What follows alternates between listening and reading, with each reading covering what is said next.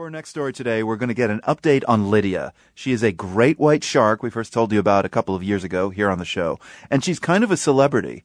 I don't really expect you to remember Lydia, but we do really well. And this is an important anniversary for her.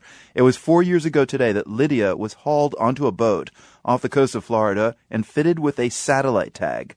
Ever since, scientists have been tracking the great white's every move, and so have thousands of others online. So let's check in with Robert Huter, one of the scientists on the project.